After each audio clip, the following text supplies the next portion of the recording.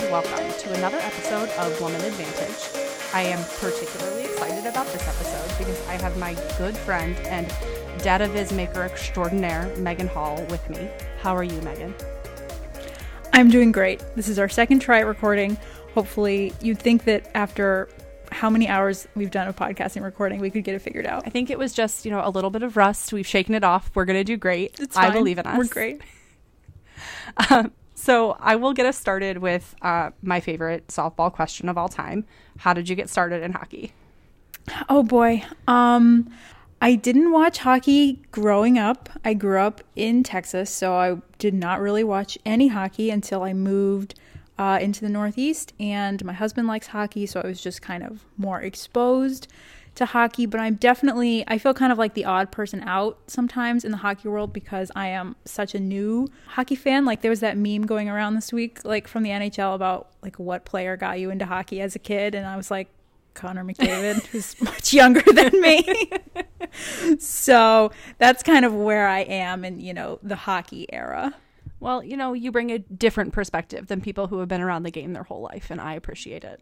So you work with data in your day job, and you also work with data in your hobby, that is hockey.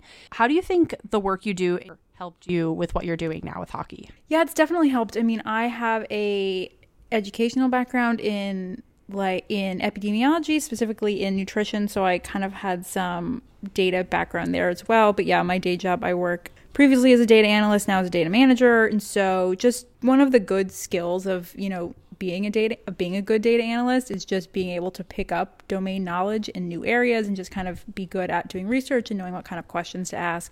So I feel like I did have kind of a leg up when I got into hockey, because basically as soon as I started getting into hockey, I was immediately curious as to who was kind of what the data landscape was like and who was doing interesting work in terms of hockey analytics and hockey data. So I do think I had a little bit of a leg up from my job just in some of the tools that I had had exposed to, and just general skill at being a data analyst that was very helpful. But the work I've learned in hockey has made me better at my job too.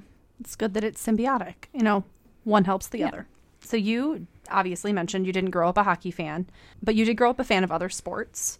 Did your knowledge from other sports help you to learn about hockey? I don't really think so. Like, I was mostly a baseball fan growing up, and certainly the use of data in baseball and baseball analytics is kind of more prevalent, I guess, among fans of baseball probably, or maybe just that there's so much more of them that it feels more prevalent. So I knew a little bit about baseball analytics, but had certainly never really done any research in that area. But that was definitely how kind of the lens of how I viewed the game and how I was a fan. So as soon as as I said, like as soon as I got into hockey, I was like immediately pretty curious to see like what kind of where everyone was in terms of the data and analytics world. What was kind of the first thing analytically that you did in hockey? The first thing that I did, I'm sure I definitely did some like bad stuff, which is totally normal. You're supposed to do bad stuff at the beginning. That's what like being a beginner is all about. So I definitely did some stuff that was just kind of, I don't know.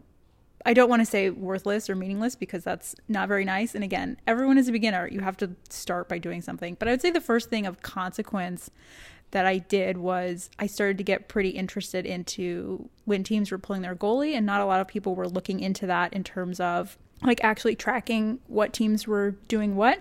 So that was probably the first thing I did that, was again of any consequence and that people were interested in, like other people. And that also led to the first presentation I gave at a conference, which was at Seattle last year. It's awesome. Yeah. Again, not to pump your tires, but your goalie pulling stuff is very cool. And if I am correct, you are one of, I think, very few humans that the NHL Pullbot actually follows. Oh, that is true. Yes. I do recommend that everyone follow the Pullbot on Twitter, which is a bot that watches games and kind of just spits out the recommendations on Twitter when they should pull their goalie. And yes, I am very proud that the Pullbot, I think, only follows like 6 accounts, and I think I'm the only real person that it follows, which is a true point of pride in the goalie pulling community. You are the which is basically just me and this bot. So that you are definitely leading the charge for pulling goalies in the hockey community.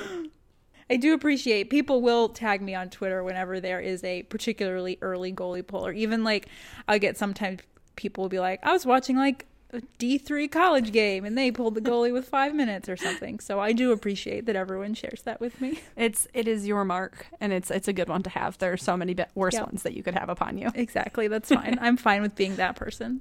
Yeah. In, kind of the last few years, it seems like more and more women have gotten involved in hockey and in hockey analysis. Do you think that there's a particular reason for that? That's a really good question. And I'll start with my pessimistic answer, which I don't really think is true, but I will admit it is like the first thing that pops into my head, because it's true. There are like a decent amount of women that are working with hockey data or kind of in the realm of hockey data publicly. And again, I can't really speak to other sports. I'm not too involved in other sports, particularly their like online communities, but just from what I've seen, it seems like there's fewer women than in hockey, which is surprising. And again, my pessimistic reason is like, of the number of women that actually work in hockey, like work in NHL hockey operations, you can count them on one hand. So the pessimistic answer is they're all just out working in the public. But for real, I don't know. I think it is just, it has really cultivated a good community. I think in general, the public stats community for hockey is particularly committed to diversity of all sorts of types, and not only diversity but also inclusion and making sure that people feel included. Hockey Graphs has done a lot of work in that area with the mentorship program that they have had for several years now, and the diversity initiatives that have happened in terms of getting people to conferences. And so I don't know, I wish I had a better answer, but I think that somehow we've just stumbled upon, and it's not by accident. You can't just create communities, do not just spring up that are like diverse and inclusive just like by chance, right?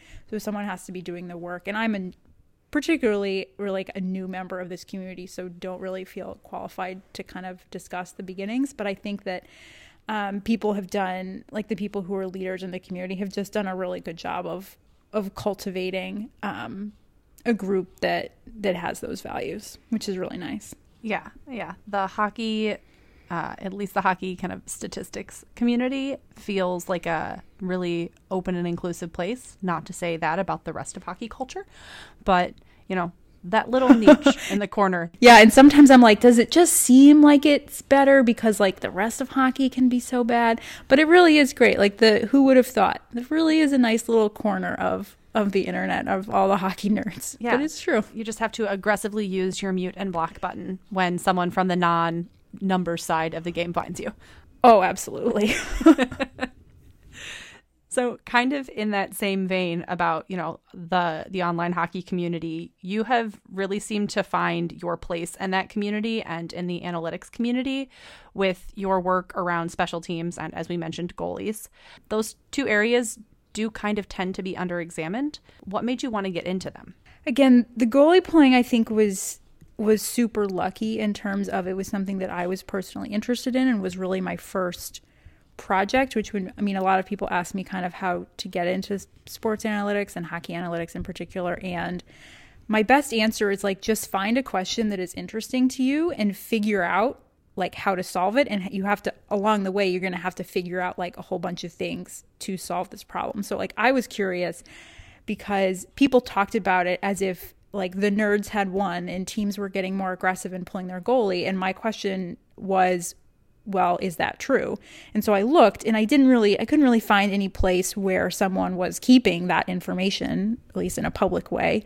So I was like, okay, I wonder if I can get that information. So then I had to figure out how to get NHL data, which is like not something that is super obvious. It's something that you have to learn.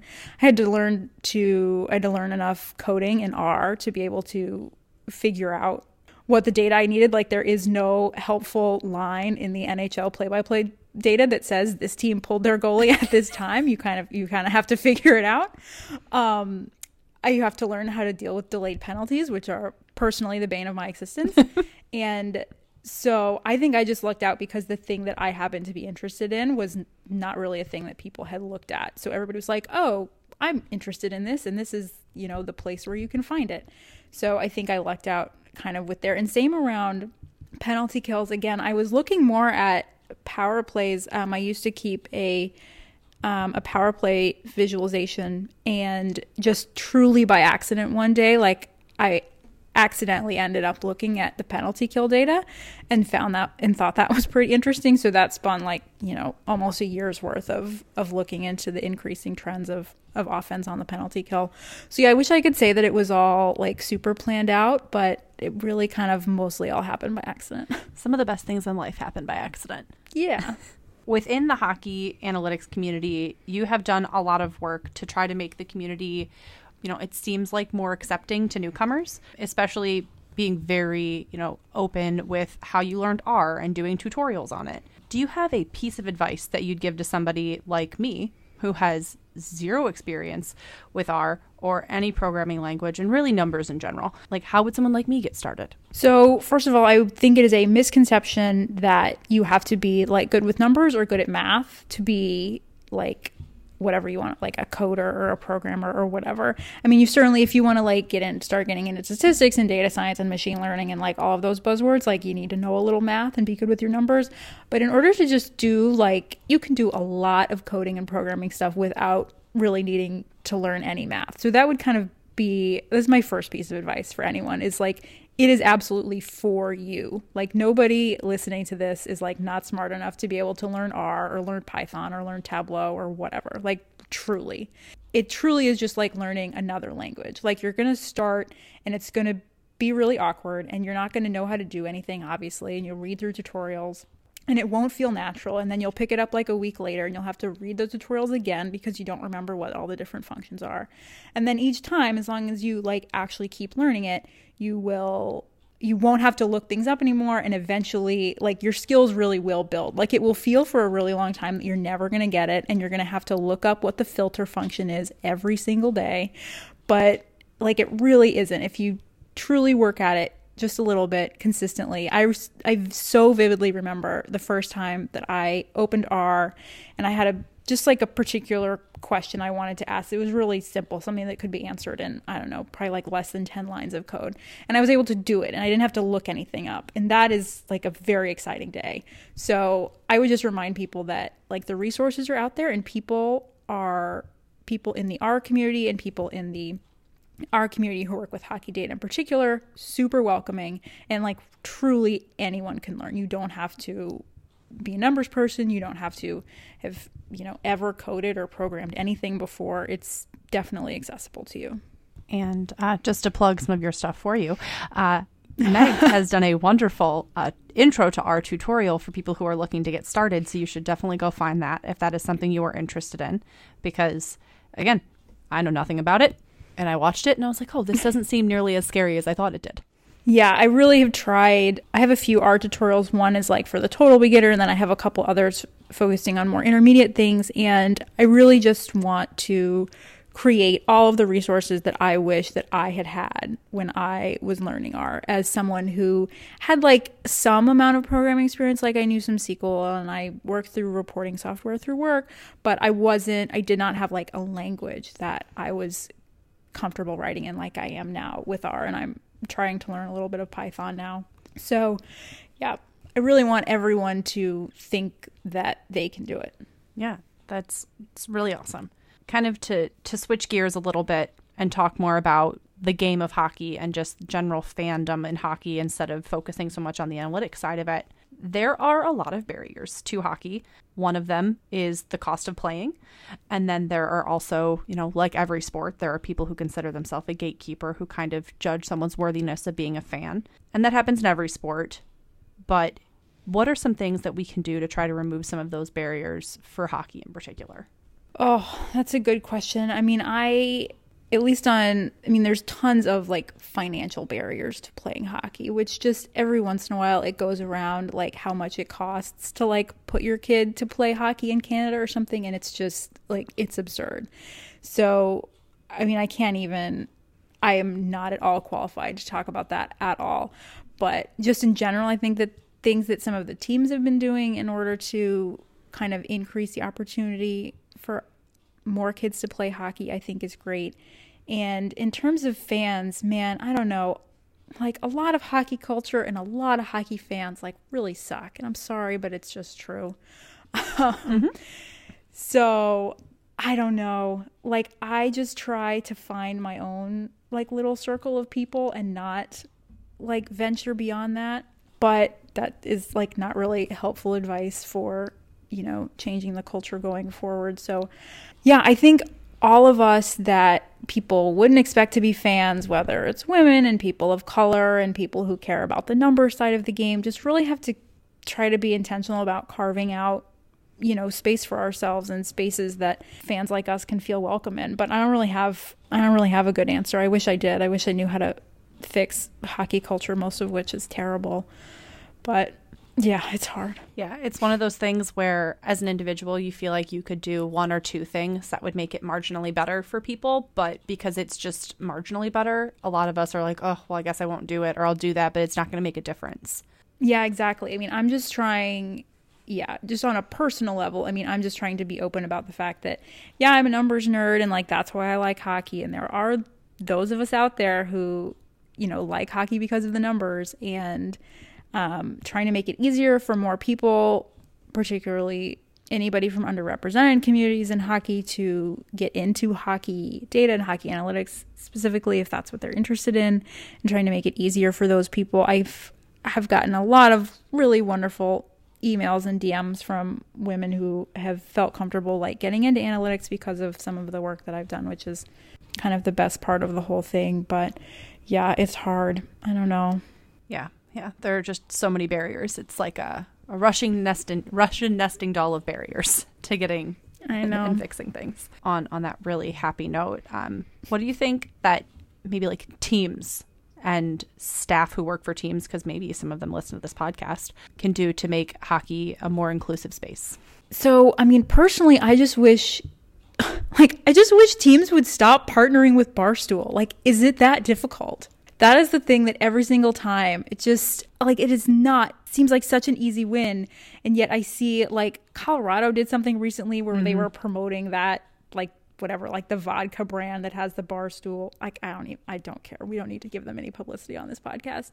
And, you know, the Bruins had that thing last year where they gave out the Barstool rally towels during the playoffs. And I'm like, nothing makes me, like, me personally, as a woman, feel less welcome in hockey than like that, right? Like, it's just not difficult. And I mean, teams are getting better, I guess, at having their hockey is for everyone nights and using their pride tape. But like, the Dallas Stars aren't even calling it pride tape. They're calling it hockey is for everyone tape, which is not what it's called at all.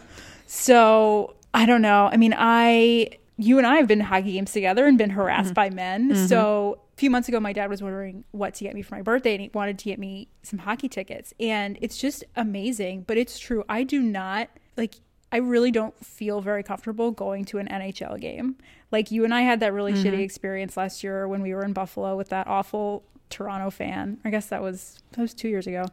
And I mean, I personally haven't been to very many NHL games, and I don't feel particularly comfortable there. Like, we were in Columbus a couple weeks ago for the Columbus conference, and everyone who was at the conference got to go to the game, which was great. But I went with a group of guys and felt a lot more comfortable than if I was going on my own, or if I just went with like my mom or with you or something. And so I don't think that's good, that like I in general do not really feel very comfortable going to an NHL game. Like, that's not great for the game. Yeah. And I think pretty much every woman who is a hockey fan who has been to a game has that kind of experience. And I'm sure that it's worse for women of color who go to games. Oh, absolutely. And it's incredibly frustrating when I paid my money for my tickets. I like this game. No, I don't need you to explain it to me. No, I don't need you to push me so that you can have more room in your seat. I'm allowed to take up space here. And it's very frustrating. Yeah, that's one of my very big grievances with hockey. Yeah. And I mean, I've been to dozens of baseball games and never had any bad experience ever. And then, you know, when you and I went to that game, that was like the second NHL arena I'd ever been to. And I was like, wow, okay.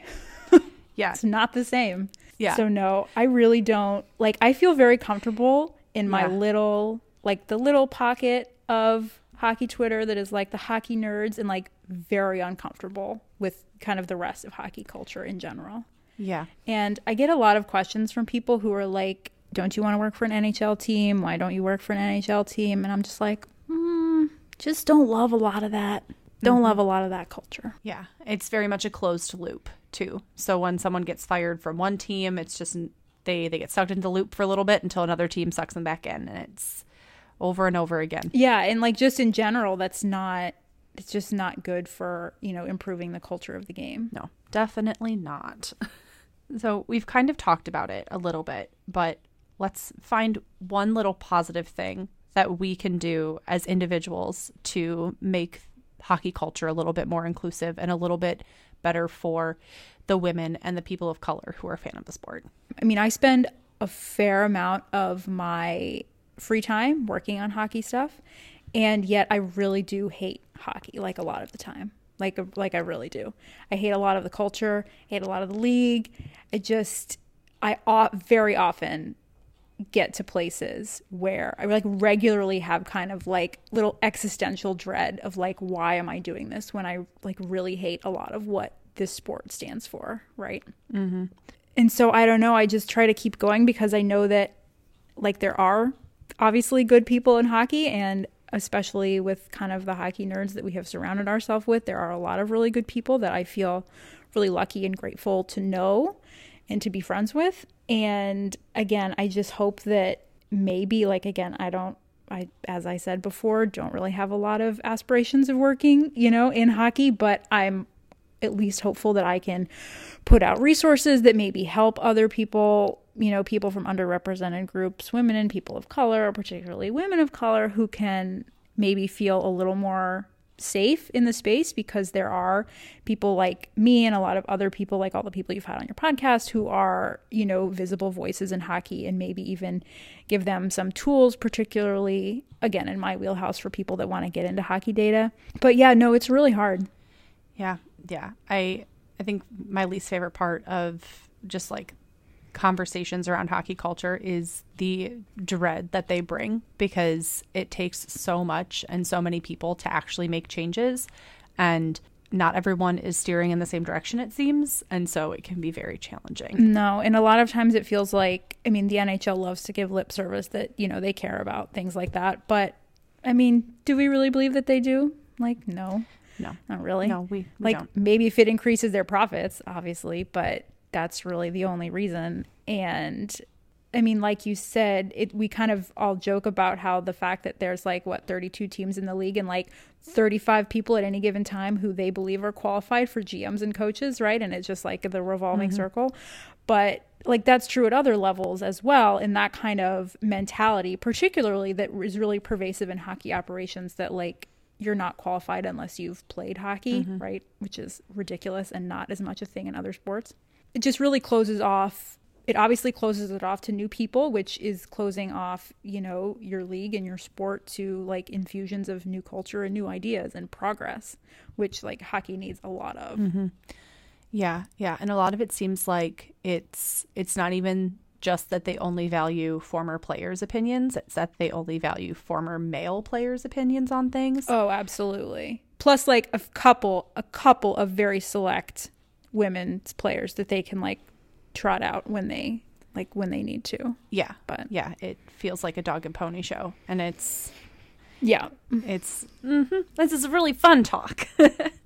It's so fun. I've gotten really, really down today. We're doing great. Doing fine. Yeah. We have 2 more questions, and I swear they shouldn't be as much of a downer. Hopefully. Okay. Now I'm all sad, and I'm in one of my existential cycles now, so it's fine. I believe in you. I believe in you. Yep. I'll dig myself out. So we've talked about some of the resources that are out there for people who are trying to get started on the data side of hockey. But what is one piece of advice that you wish you had before you started doing what you're doing now, that you would give to another woman who wants to start doing it? If I was giving advice that I would have wanted to hear, would be that it really is a welcoming community, for one. It can seem really intimidating as a newcomer, just like, a newcomer is to any group or any community, but it really isn't. People are incredibly welcoming to outsiders. I often still feel like an outsider. I've only been around quote unquote for like a little over a year basically. And I often still feel like the new person who doesn't, you know, get all the inside jokes and know all of the people who have been in and out. And like, it's fine. It's still a really welcoming community. And if anybody feels shy and too new, then like they can come talk to me. Because again, I still feel like the new person in town. And just to remember that, like, if you're starting with Hockey Data, like the first stuff that you're going to do is probably not going to be like groundbreaking and amazing, and that's fine. Like that's how it is. You are a beginner, you are learning. And so I would really just, you know, be patient with yourself and work on things that you personally find interesting, and don't be afraid to ask people for help. I personally am not very good at that. I always kind of have to psych myself up to ask people for help because I'm afraid they're going to think I'm dumb, which, you know, is stupid.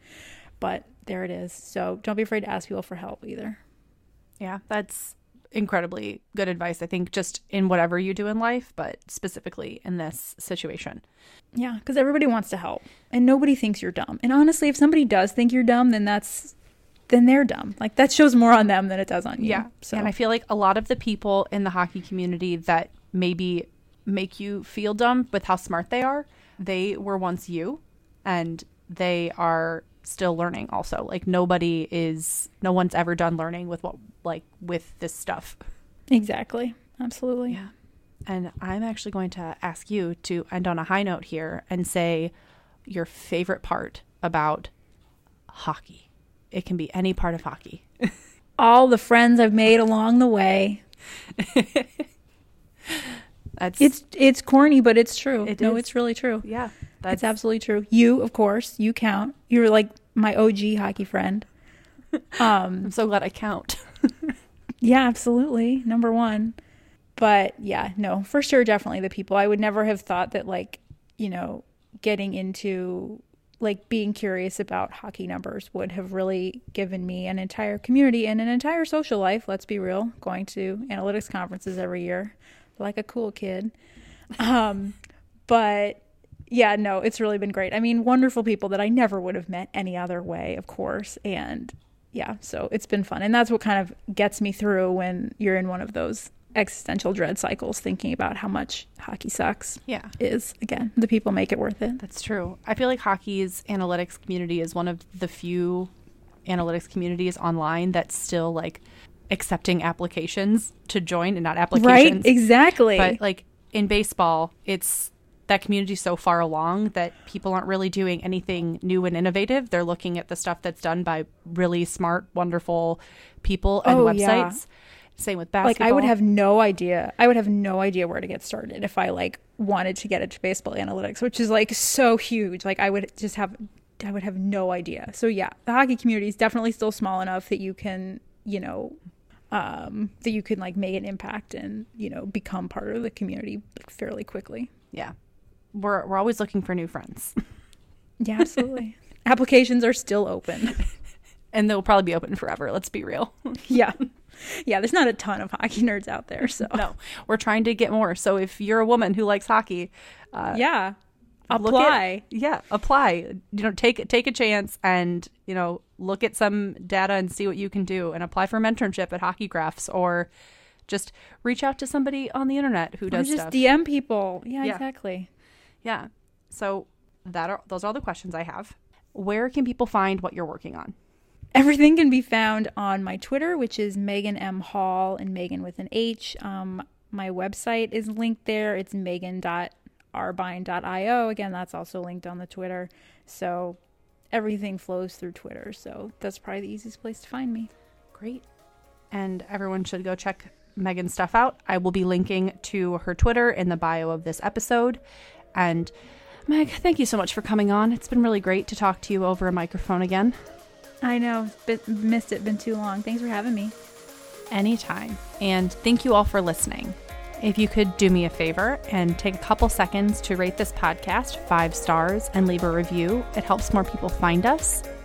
And you may have noticed that in recent episodes, there has been a Patreon link on the link to the podcast.